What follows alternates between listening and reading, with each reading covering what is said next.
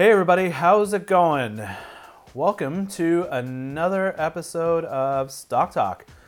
This is a little podcast slash video. Actually, we're back on video this week, not just podcasting this week. We got video, you get to see me.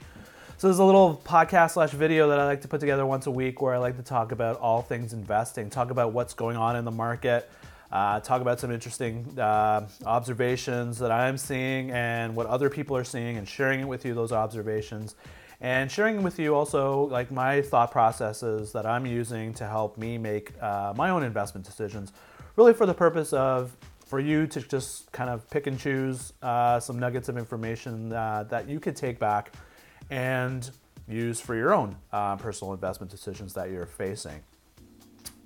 My name is Amin Reina, and I'm an investment coach and founder of Sage Investors. And as an investment coach, a lot of people still don't really know what an investment coach is. They've heard of it, but they really don't get it, what it is. So as an investment coach, what I do is I try to help people who want to become more financially independent. Like, who doesn't want to be more financially independent? Problem is, when people start getting into investing, they get really frustrated, confused, intimidated by the whole concept of investing. They either don't know where to start when it comes to how to get into investing, or I've worked with people who have been investing for a long time, but they just aren't seeing their portfolios get the kind of traction that they thought they would be getting. So what I do as an investment coach is I teach people and I engage with people on how to make more educated and ultimately more successful investment decisions so that you can achieve a certain level of financial freedom in your lives and achieve it with confidence. So this is episode 98, and today I want to talk about interest rates. Now, it seems like the trend right now, there's a lot of things, a lot of activity going around by various different central banks out there. Just even today, the Bank of England announced that they're going to increase interest rates for the first time in like 10 years. Here in Canada, the Bank of Canada has been increasing interest rates a couple of times already this year. And in the US, the Federal Reserve has increased interest rates a few times this year. And it's signaling that it's probably going to do it another time, another quarter point hike by the end of the year. So the trend seems to be like interest rates are going up. But when you look at it from a conventional perspective, interest rates are going up. Okay, so what does that mean? Well, the baseline level of thinking is, when you're thinking as an investor about interest rates, is, okay, if interest rates are going up, then for companies and businesses, the cost of borrowing, the cost of paying off loans goes up in terms of interest costs. You think about it from a perspective of a consumer, in that, okay, if interest rates go up, then credit card, the amount of interest you pay on your credit card is going to go up, your mortgage rates are going to go up. Line of credit, all these kinds of things are going to go up, are going to be more expensive. We think about the company's cost of capital, cost of a company able to finance itself is going to go up. And ultimately all this stuff feeds, higher interest rates feed into, when you're bringing into stocks and trying to figure out what stocks are worth, into lower valuations for stocks. So a lot of times when interest rates go up, it's kind of a signal from an investment perspective that maybe stock prices are kind of going to start plateauing or working their way down a little bit. And ultimately when that happens, profits go down, and if companies are less profitable, then we feed into things called recessions and slower economic growth. And it's interesting because we've had this going on for we've lived in this kind of world of where interest rates have been next to nothing, and now we're starting to see interest rates going up. So the initial baseline is, it's not a good thing for interest rates, but I want to talk I think that having interest rates go up higher is actually a good thing. And that's really what I want to talk about, because I don't think this is the type of perspective, this is the side of the argument you don't hear a lot about with respect to interest rates. You hear interest rates go up, bad things. But the thing is, we've kind of been living in a very strange world in the last 10 years. And to really give you some reasons why interest rates going up right now is a good thing, I think we need to go back before we can go forward. And so, quick little history lesson in terms of where we've come from in terms of low interest rates. Up until in 2007, 2008, we had a serious financial crisis, financial crash, stock market crash. Major financial institutions were on the verge of just blowing up, and some did. And so the central banks most notably the Federal Reserve, jumped in and started introducing a very aggressive monetary policy in terms of lowering interest rates next to almost like nothing, like 0.25%, which is next to nothing. Interest rates went down to practically nothing. And then on the same time, the central bank also was going out into the market and buying more bonds and installing more liquidity and more money into the into the financial system, which is then conducive to keeping interest rates low. So the plan at the time was to keep interest rates really, really, really low to stimulate growth, because they felt like the impacts of the financial meltdown were so severe that the economy was going to just fall off a cliff. And so they introduced some really aggressive measures to incentivize people to borrow and to keep investing in their businesses and companies and like that. So, excuse me, but got a really crazy throat today. I don't know what's going on. So interest rates have been, and what's happened is things got better. It worked. It actually worked. Economic growth the world economy kind of stepped back from jumping off a cliff, and it kind of right-sized itself to a certain level. It didn't right-size itself, immensely, but there was improvement. Unemployment, which was really crazy high, started creeping down. Economic growth, while not really crazy high, was stable. And so the intentions of doing of lowering interest rates at the time, 10 years ago, were good. But then usually the way things work is when the economy starts getting better, people start working, growth is kind of there, you bring interest rates kind of back up to a much more, you normalize them. As a term you hear a lot, is just getting them up to maybe a historical range of interest rates. But the thing is, it didn't happen. And what happened though was, instead of companies, the intentions of having lower interest rates was to incentivize businesses to invest and develop new products, hire people, as they, instead of investing in their businesses, they decided to take that cheap money and buy back stock, do more financial engineering to keep their prices up, to kind of keep their stock prices up. Lower interest rates also created a disincentive for people to want to buy bonds, lower like interest, fixed income kind of products, because why would you want to buy something like a bond that's going to pay you 0.5% when you can go buy a company like IBM or a GE or whatever that pays 3-4% in a dividend yield. So what we saw was the impact of these low interest rates. It was forcing money, a lot of that extra money, thanks to the central banks, to shift it into all these kind of higher risk assets, stocks, real estate, art. These were assets out there that started exploding in price and exploding in value, even though there was no, there wasn't, and there was really no, underlying risk associated with it. People were just putting money into these things, into these assets that are kind of risky. Like stocks are risky. And we saw that, what happened in the financial crisis, what could happen. Stocks can go from 100 to 0 like that. Businesses can go out of business. But the way money has been invested in the market, the way the markets have evolved in the last 10 years, literally setting record highs, that whole concept has been kind of discounted. And so that's what's happened. And I've been, and many people have said, interest rates need to go up, because the whole concept here is risk, and that's kind of been kind of ignored and taken out of the table. The cost of doing business is risk. There has to be a risk as a component part of our capitalist system. We allocate our assets. We make investment decisions based on the risk profile of a company.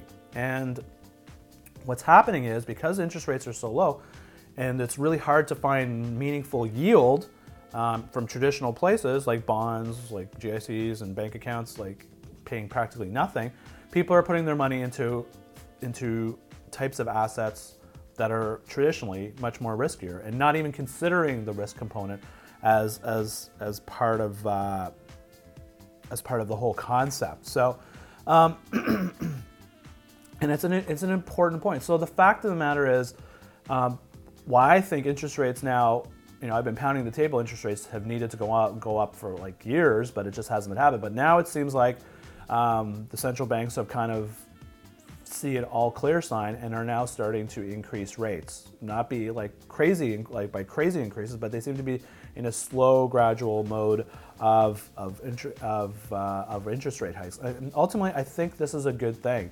In the short term, yeah, there's probably going to be some dislocation, and there's probably going to be some mispricing of assets that are going to create some serious pullbacks, some corrections, and resets in terms of prices and evaluations. And that is the nature of capitalism. That's the nature of our economy. We are a cyclical based, we have good periods and we have bad periods. And that's part of the game. That's part of the gig in living in a market-oriented society.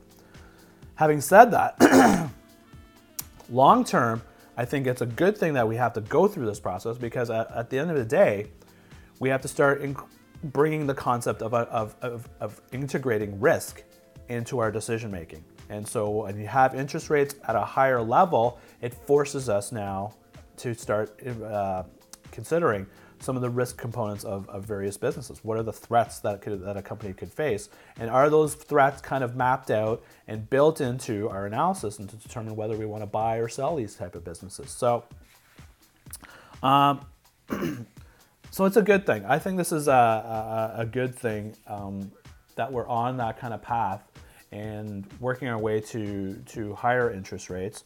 Now, I don't think we're going to get to a world where, it was like the 1980s where interest rates were like 20%, but I think realistically, like when you look at normalization of interest rates, you're looking at 3-4% type of rates is a pretty reasonable, historically seems like a reasonable rate, because it forces us to think about the risk components. But then it also is good because it then gives, as investors, more options in terms of where we want to put our money. Because now all of a sudden, if interest rates kind of reach to a point where they're like 4, 5, 6%, if a 10-year, a 5-year GIC can get you 7, 8%, that's great. That's another option we have as investors to allocate our money, to allocate our savings, because there's now other return possibilities out there at a lower risk profile that we can now bring in. Because right now, where are our options in terms of investing? Our options are basically to get some kind of return. You can't put it in GICs or bonds or short-term bonds because they pay nothing. You can't even put it in your bank account because they don't even pay anything.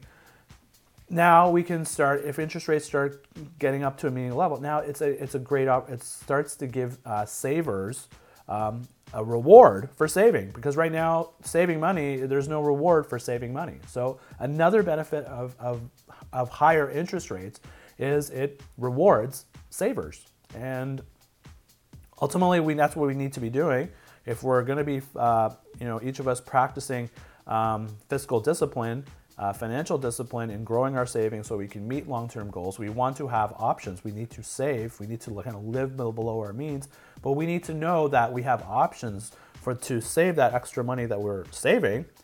We can put them in different types of assets that have different types of risk profiles, instead of where it is right now, putting most of our assets into a class that is very risky and is very subject to a lot of price volatility, and ultimately the risk that you could lose some or all of your money. So that dynamic that we've been living in is not a healthy dynamic. It's been great, stocks keep going up and up, but at some point the party's going to stop. The music's going to stop, and you don't want to be the one left holding the bag.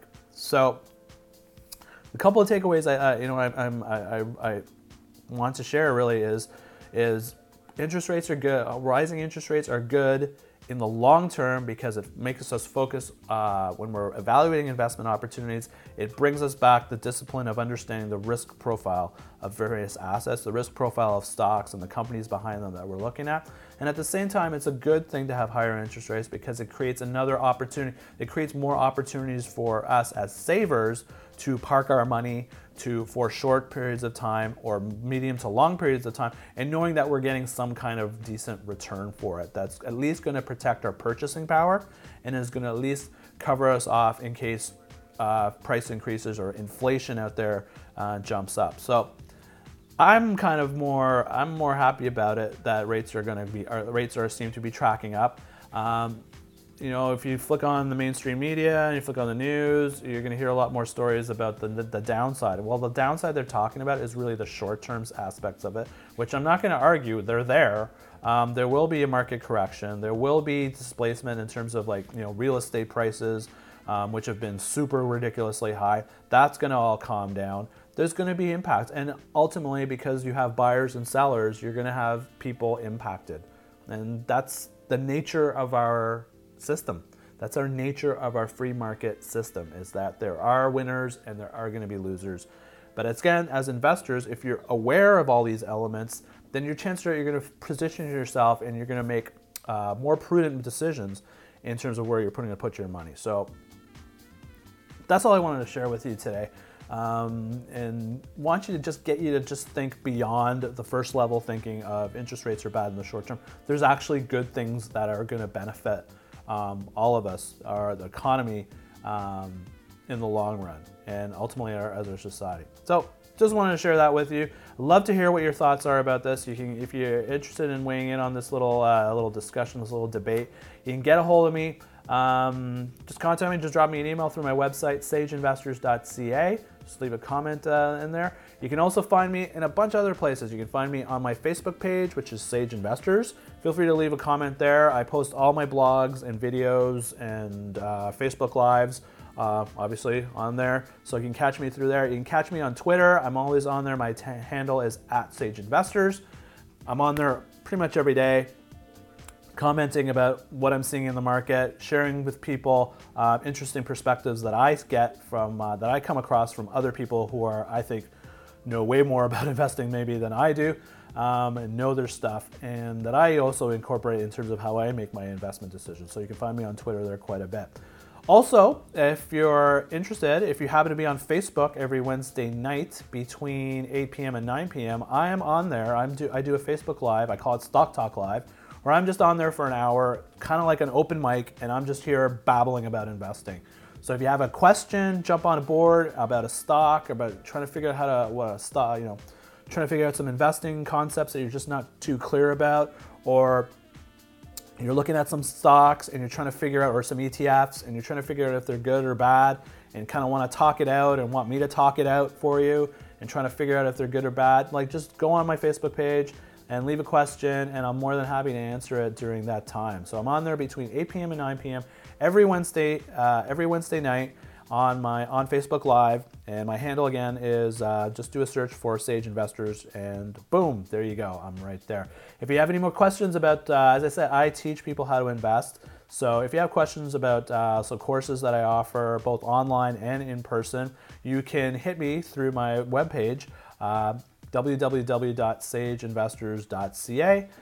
You can click on the courses section, and you can click on all the videos. All my podcasts are all on there, and also you can find all the podcasts are posted on iTunes, so you can go there too. There's so many ways you can get a hold of me. It's crazy right now. So more than happy to reach out and more than happy to chat with you about what I do and just chat about investing. So that's pretty much all I got for you this week. I hope you're having a really good week, and thank you very much for listening in to another episode of Stock Talk. And my name is Amin Reina of Sage Investors, and we'll catch you again. We'll catch you again next week. We'll be here, and we'll be on Facebook Live, of course, 8 p.m. to 9 p.m. Wednesday night. Hope to see you. Hope to hear from you. All right, cheers. Take care. Bye-bye.